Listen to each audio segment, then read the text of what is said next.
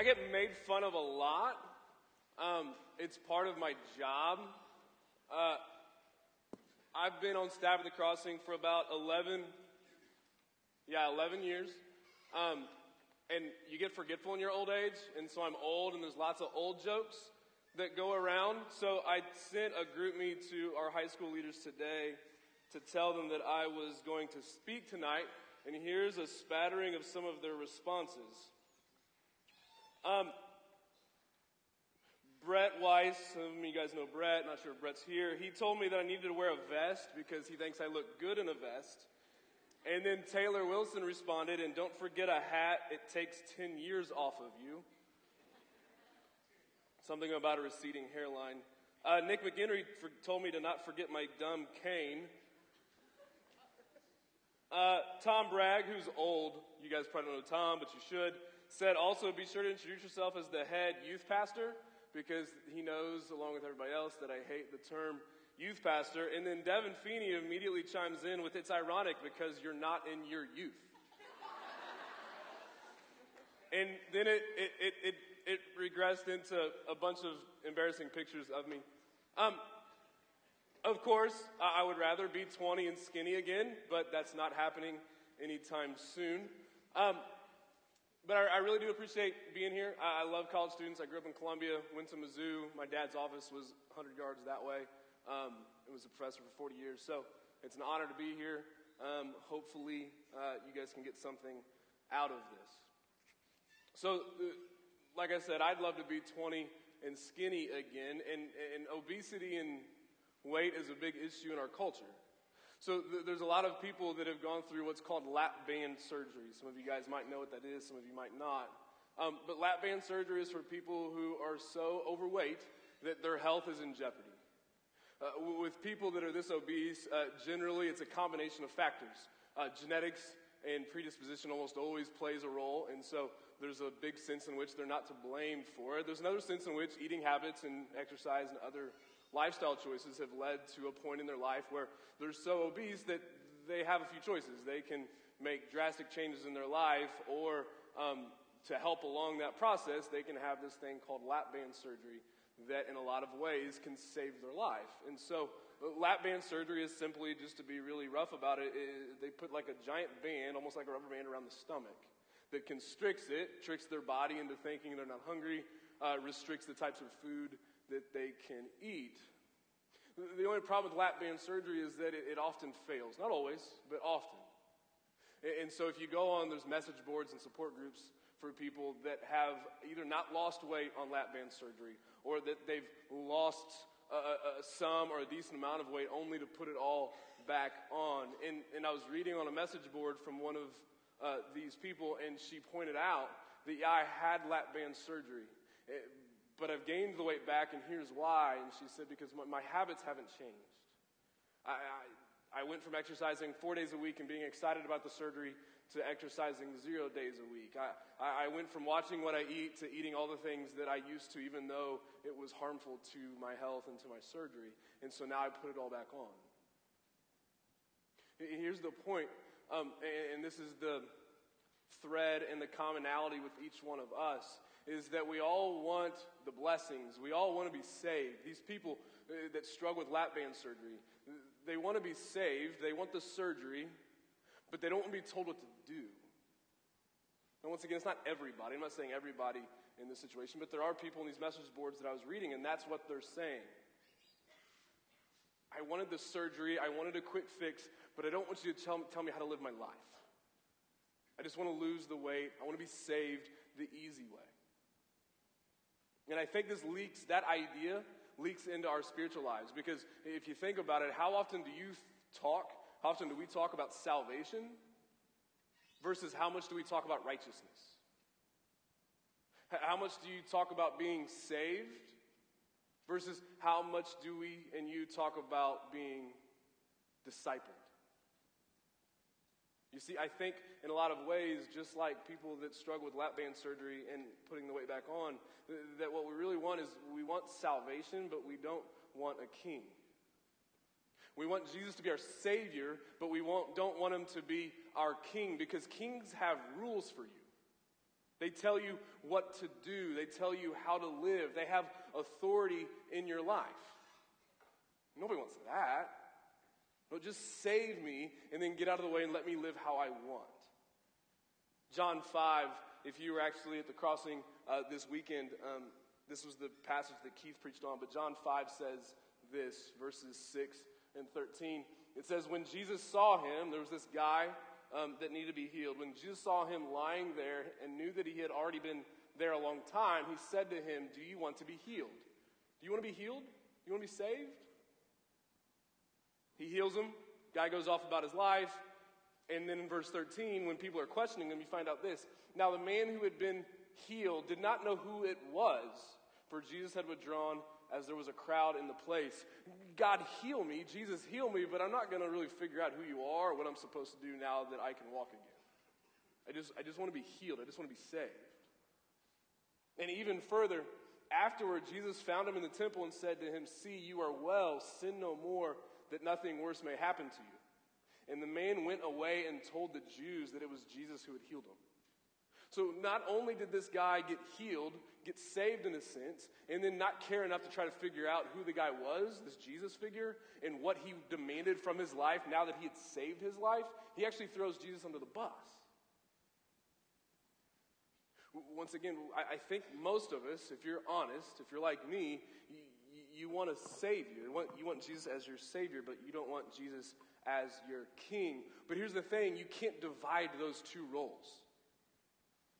Jesus is Lord and Savior. He's King and Savior. You can't separate them. I can't want the benefits of being tan all year and go to a tanning bed without the risk of skin cancer. I can't be skinny and in wonderful shape without going through exercise and diet. I can't be wise without disciplining myself and reading and learning. You can't divide those things, and you can't divide Jesus' salvation for you with his kingship of your life. Romans 10:9 says it this way. He says, if you declare with your mouth Jesus is Lord, Master, King, and believe in your heart that God raised him from the dead, you will be saved. You can't divide these two. If you want Jesus as your Savior, you have to take him as your King. And if you don't want Jesus as your King, then he can't be your Savior.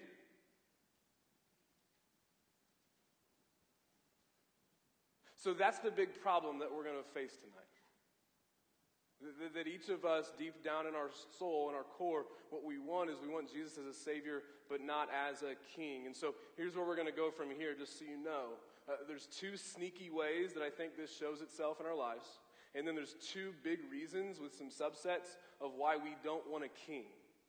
And then we'll end with why we actually need and really just don't realize that we really want Jesus to be our king. Why the good news of the gospel isn't just about Jesus being Savior, but it's also about him being King of our lives as well. Here's the two sneaky ways that I think this rears its head in our lives. Two words, worry and bitterness. Worry is not believing that God will get it right. I worry because I'm not totally sure. I don't believe that God is going to get it right. And bitterness is believing that God got it wrong. Worry and anxiety is on the rise in our culture. It's on the rise, particularly in young cultures, high school students, college students. And there's a lot of reasons for that, and there's a lot of reasons for that aren't your fault. Your parents, to a large degree, I don't know them, but I'm assuming things. Your teachers, your culture. There have been a lot of things. We have promised a lot to this generation. We have overscheduled you. We have emphasized the wrong things. We've given extrinsic motivations instead of intrinsic motivations. And then you've gotten to college and life's hard.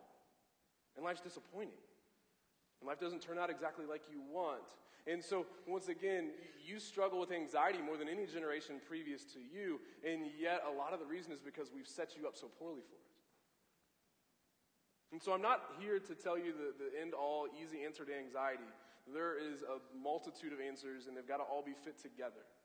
So I'm not here to say it's simple. If you struggle with anxiety and worry and you're thinking, yeah, Justin, I get it, but I wish I didn't, I'm totally with you. I understand that. But I think this is one part of the answer. It's not the whole answer, but it's part of it. That's what anxiety and worry is at its core. Is that it's you and me worrying, believing that God isn't going to get it right. Bitterness.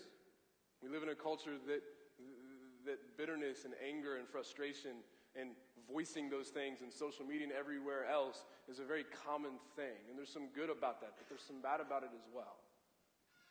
Because as Christians, when we're bitter, what we're saying with our hearts is that we think God got it wrong. We don't want God to be the king of our lives. We just want him to be our Savior. And two of the ways that we do that is we worry and we're bitter. Here's two of the big reasons that I think we don't like Jesus as king. The first is this: we don't trust authority. You see, we've seen people abuse authority. We've seen presidents. We've seen administrators. We've seen professors. We've seen politicians. We've seen parents, for many of you, abuse authority and power because either they are selfish with it or they're just incompetent. So once again, in a sense, we've been trained to not trust authority. Some authorities are overtly selfish, so the phrase absolute power corrupts absolutely. You don't need to look very far to see examples of that. You can look at Washington. You can look at, my goodness, Donald Trump and some of the ridiculous things he says. If you're supporting him, I'm sorry to make this political, but Donald Trump says some of the dumbest stuff I've ever seen in my life. And he's abused power and authority. And I'm not making Donald Trump the devil. There's plenty of other people that have done it too. He just happens to do it on a regular basis in public all the time. But we assume that they're selfish. We assume that we're not sure that they have our best interests at heart. We've seen too many examples of them having ulterior motives so that they can get more money or more power. We've had other authority figures that are just incompetent. I don't mean wholly incompetent. Some of them are. A lot of them just make mistakes. You've been raised by flawed parents. Some of you have fantastic parents. Some of you have terrible parents. Some of you didn't have parents, and some of you only had one. But I don't care which one of those there is, all of them made mistakes. All of them were incompetent to some degree or another. We've seen police officers on videos countlessly in the last months and years being incompetent at their jobs. We've seen professors and politicians do the same thing. We've had countless examples for this.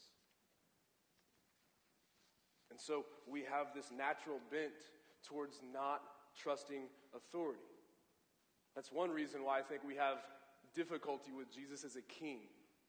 The second one is this: we think we'd be better at the job. Take the Missouri football coaching thing, or take the last Missouri football season. I've been a Missouri football fan I've been going to games for 30 years. I tried to count one time how many. It was kind of dumb how many hours I've spent watching Missouri football, but I love it.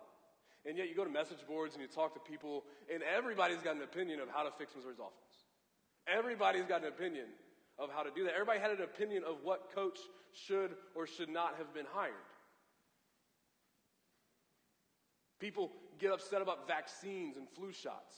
And there's mom blogs and everything else that tells you that vaccines and flu shots are all bad. And I'm not saying that they're all good, but what I am saying is it's always really funny because everybody always has a better idea. If you were in charge, all of this would be a lot simpler. Don't trust the experts whose whole life and career depend on it. You know better because you read a few blogs. I see this at the Crossing. I don't see it at Veritas, but my guess is it's there, is that you sit here in these rows and you sit at pews at the Crossing or a church you go to, and you start thinking, well, if I was in charge, if I was a pastor, and you start nitpicking of all the things that you would change, because deep down in your heart, what you're saying is, I would be better at this. How many times has that sentence mentally gone through your head? Well, if I was in charge, ... Whether it's a small or a big thing.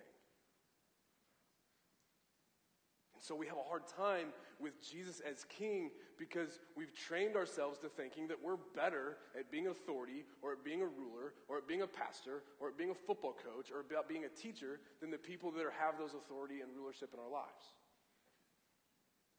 And this is why we sin, right? Like, there's the sins that you're kind of ignorant of, like, oh, I didn't know I wasn't supposed to do that, and I feel bad about it now. And there's the sins that you know full well what you're supposed to do and not do, and you do it or don't do it anyway. And that's the reason that we do that, right? I know the Bible tells me not to lust or to be selfish. But I do it anyway because in my heart, what I believe is that I know better than God. This is going to make me happy. I know he said not to, but he doesn't really understand the situation. We've trained ourselves to think that we're better at the job than other people. God, I know that you say I'm supposed to be sexually pure, but you don't understand how fun making out is. God, I know that you said don't lie or cheat, but you don't know what'll happen if I don't get a B in this class. And so I have to copy homework, and I have to cheat on this test, and I have to take Adderall. God, I know you said to serve and love other people, but you don't know what it's like. You don't know how people don't listen to me, and how people don't care about me and don't look out for my interests, and so I've got to make sure I get my way. God, I know that you say that you're the king and ruler of the universe, but there's so many ways that I could do it better than you.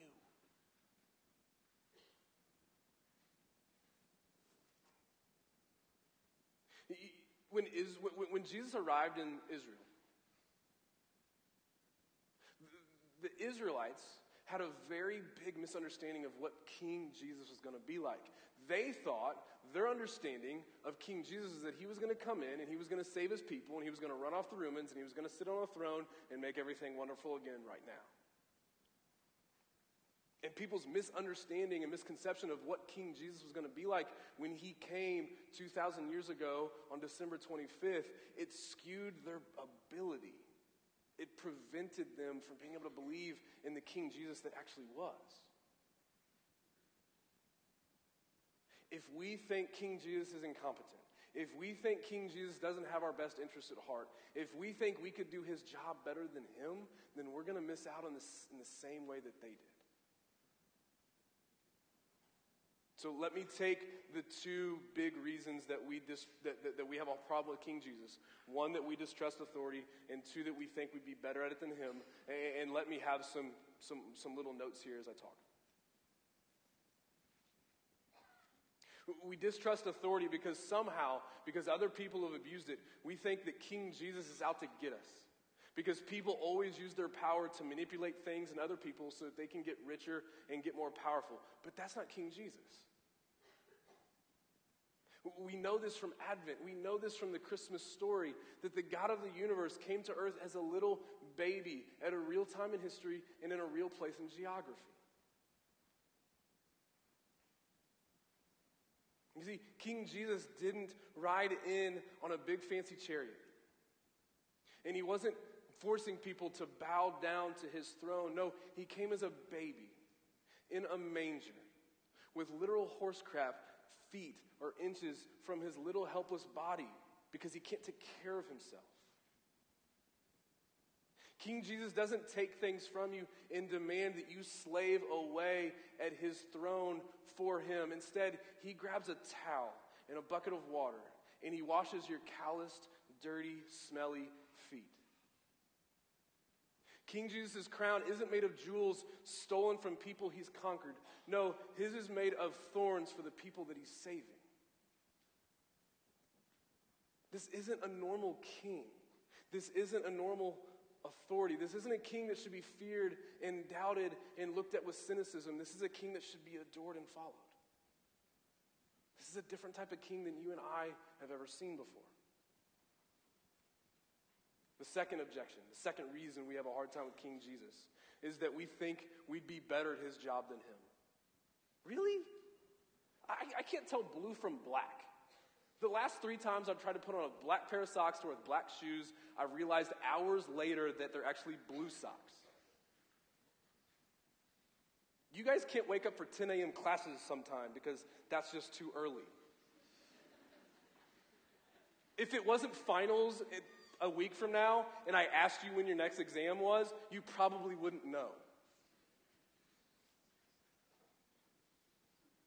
And yet we think we'd be better at this than God? I used to be, past tense, decent at basketball. It's regressed quickly. My 5-year-old thinks he's really good at basketball. It's passed on to him, apparently. So I'll bring him to the gym sometimes and play pickup games, and he'll sit over there with my other son.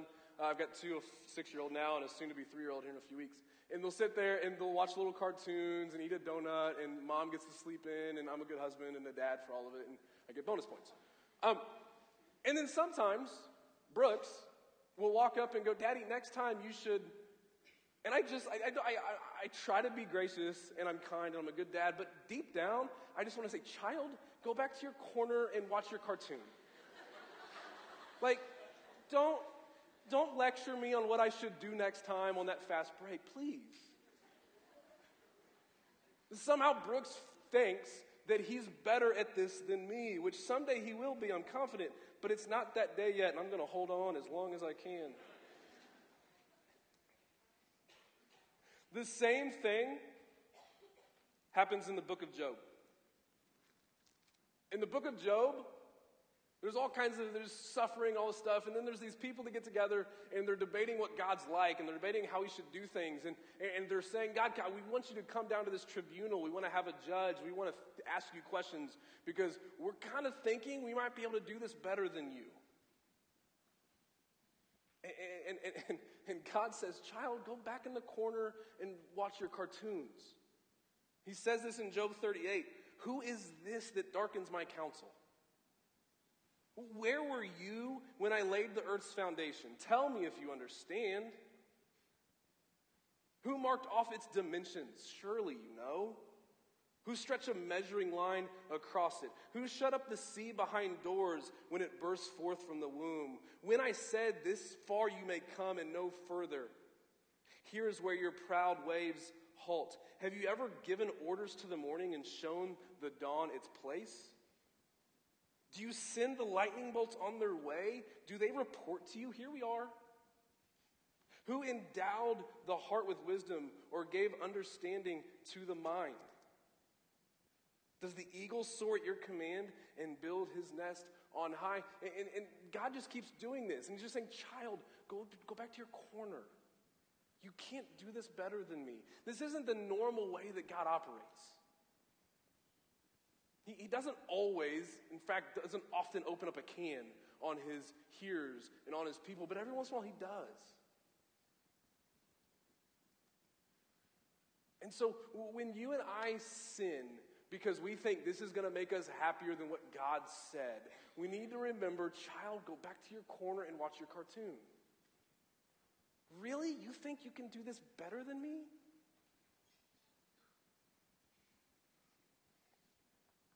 The Ten Commandments, prologue, to drive this point home. In chapter 5 of Deuteronomy, it'll be up here behind me, but this is very famous. You have the Ten Commandments. Everybody knows them. Everybody forgets the verse right in front of it. Here's what it says. He says, I am the Lord your God who brought you out of the land of Egypt, out of the house of slavery. I'm the God who saved you. I'm your Savior. You were enslaved. You were broken. You were destitute. You had no shot without me, and I saved you. And God's not holding it over your head, but he's reminding me, this is who I am, and this is what I've done, and this is how much I love you. And then he gives all these commandments that you could recite a few of them. You know, I could get maybe 8 right now, and I went to seminary. So, but there's the 10 commandments that are, in theory, famous. And then at the end, he says this, you shall walk in all the ways that the Lord your God has commanded you, that you may live, and that it may go well with you, and that you may live long in the land that you shall possess. God didn't give rules just to test us. God didn't give rules to be a fun hater. God gives us rules because he loves us, because he designed the world, he knows how it works, and he wants you to be happy and fulfilled. And yet we look at him and we think, you might be incompetent. You may not have my best interests at heart. I might be able to do this job better than you. And God's going, no, I'm not mad, but I'm pleading with you. I want you to be happy. I want you to be successful. I want you to be fruitful. I want your life to be full of fulfillment. But to do that, I have to be your king. I can't just be your savior.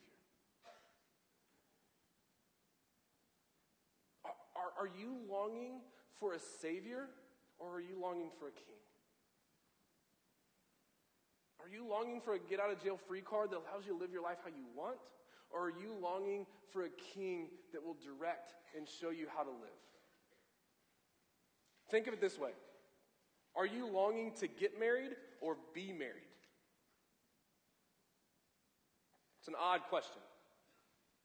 When you ask people if they're longing to get married, everybody's like, oh yeah, it's going to be great. I can't wait. We're going to have sex and it's going to be fun. And we get to like spend our whole lives together, and I get to wake up next to him, and I get to wake up next to her, and blah, blah, blah. And that's all great and dandy. But being married is a lot different from getting married. How many of you guys are married? The old people in the back. But that's the reality. And I looked at Kyle, and Kyle's just doing this as I was talking. Because there's a difference. We all want to get married, but being married's hard. Having a savior sounds easy, but serving a king is hard.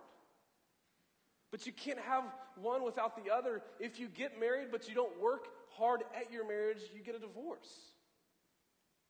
And if you say you love your savior but you don't want a king, you don't want his rule in your life, then you're going to fall away. You can't have one without the other. Do you want a savior, or do you also want a king? Because Jesus demands, and he wants, and you need him to be both in your life. And some of you guys are scared. Some of you are controlled freaks. Some of you, I was reading like the psychological definition of having a fear of lack of control. And it's amusing, because it says the crux of the issue is that you want control in a world that you can't control, and that's true. But there is somebody who does control it, and you can trust in him, and you can walk with him, and he can be your king. Some of you struggle with anxiety, and you're thinking, you don't know how hard this is, and you're right, I don't. Some of you are scared to relinquish control because you're worried that God doesn't have your best interests at heart. Here's a final story that hopefully will stick. I wish it was mine. It's not. I thought about just lying, but then I figured that's bad. But it's a story from Dave Cover, who's one of the senior pastors at The Crossing. And it involves his daughter, Christine, who's now like 26, but she was one of my high school students when I was on staff. Back to the old thing. In the story, she was 7.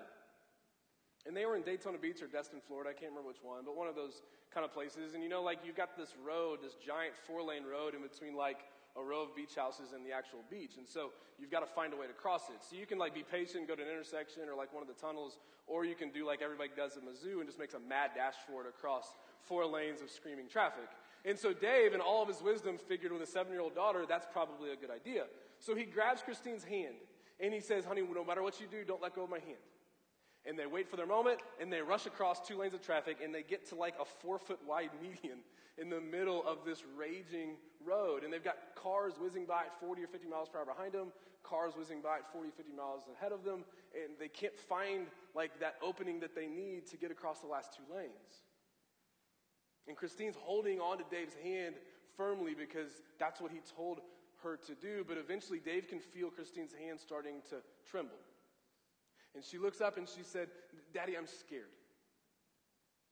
She's scared of the road. She's scared of the cars. She's scared of what might happen. And Dave looked at her and he said, honey, don't be scared of the road. The only thing you need to be scared of is letting go of my hand. And we have a king that not only is your Savior, not only did he die for you, but he needs and wants to be your king. But to be your king, he needs your hand. And King Jesus sits there and he says, take my hand, and I promise, I know you're scared. I know life's hard. I know that you're worried everything isn't going to turn out exactly like you want. But the only thing you really have to fear right now is letting go of my hand. Because as your king, I have to lead the way. I have to show you what to do. I have to show you how to live. I need to show you what's wrong in your life. But you've got to hold on to my hand.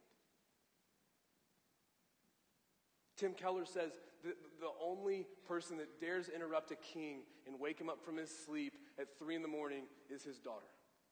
And that we have that kind of access to our King Jesus. That you can wake him up at 3 a.m. because he wants to hold your hand. He wants to lead you. Let's pray. God, I pray that we wouldn't let go of your hand. I pray that we would let go of the foolish ideas that we'd be better at your job than you are. That you really don't know what you're doing, that you don't have our best interest at heart. And I pray that you would crack open the hardness of our hearts, give us ears to hear, give us eyes to see, that you aren't just our Savior, but that you're the King that we need. You're the King that we really long for. We ask these things in your Son's name as Savior and as King. Amen.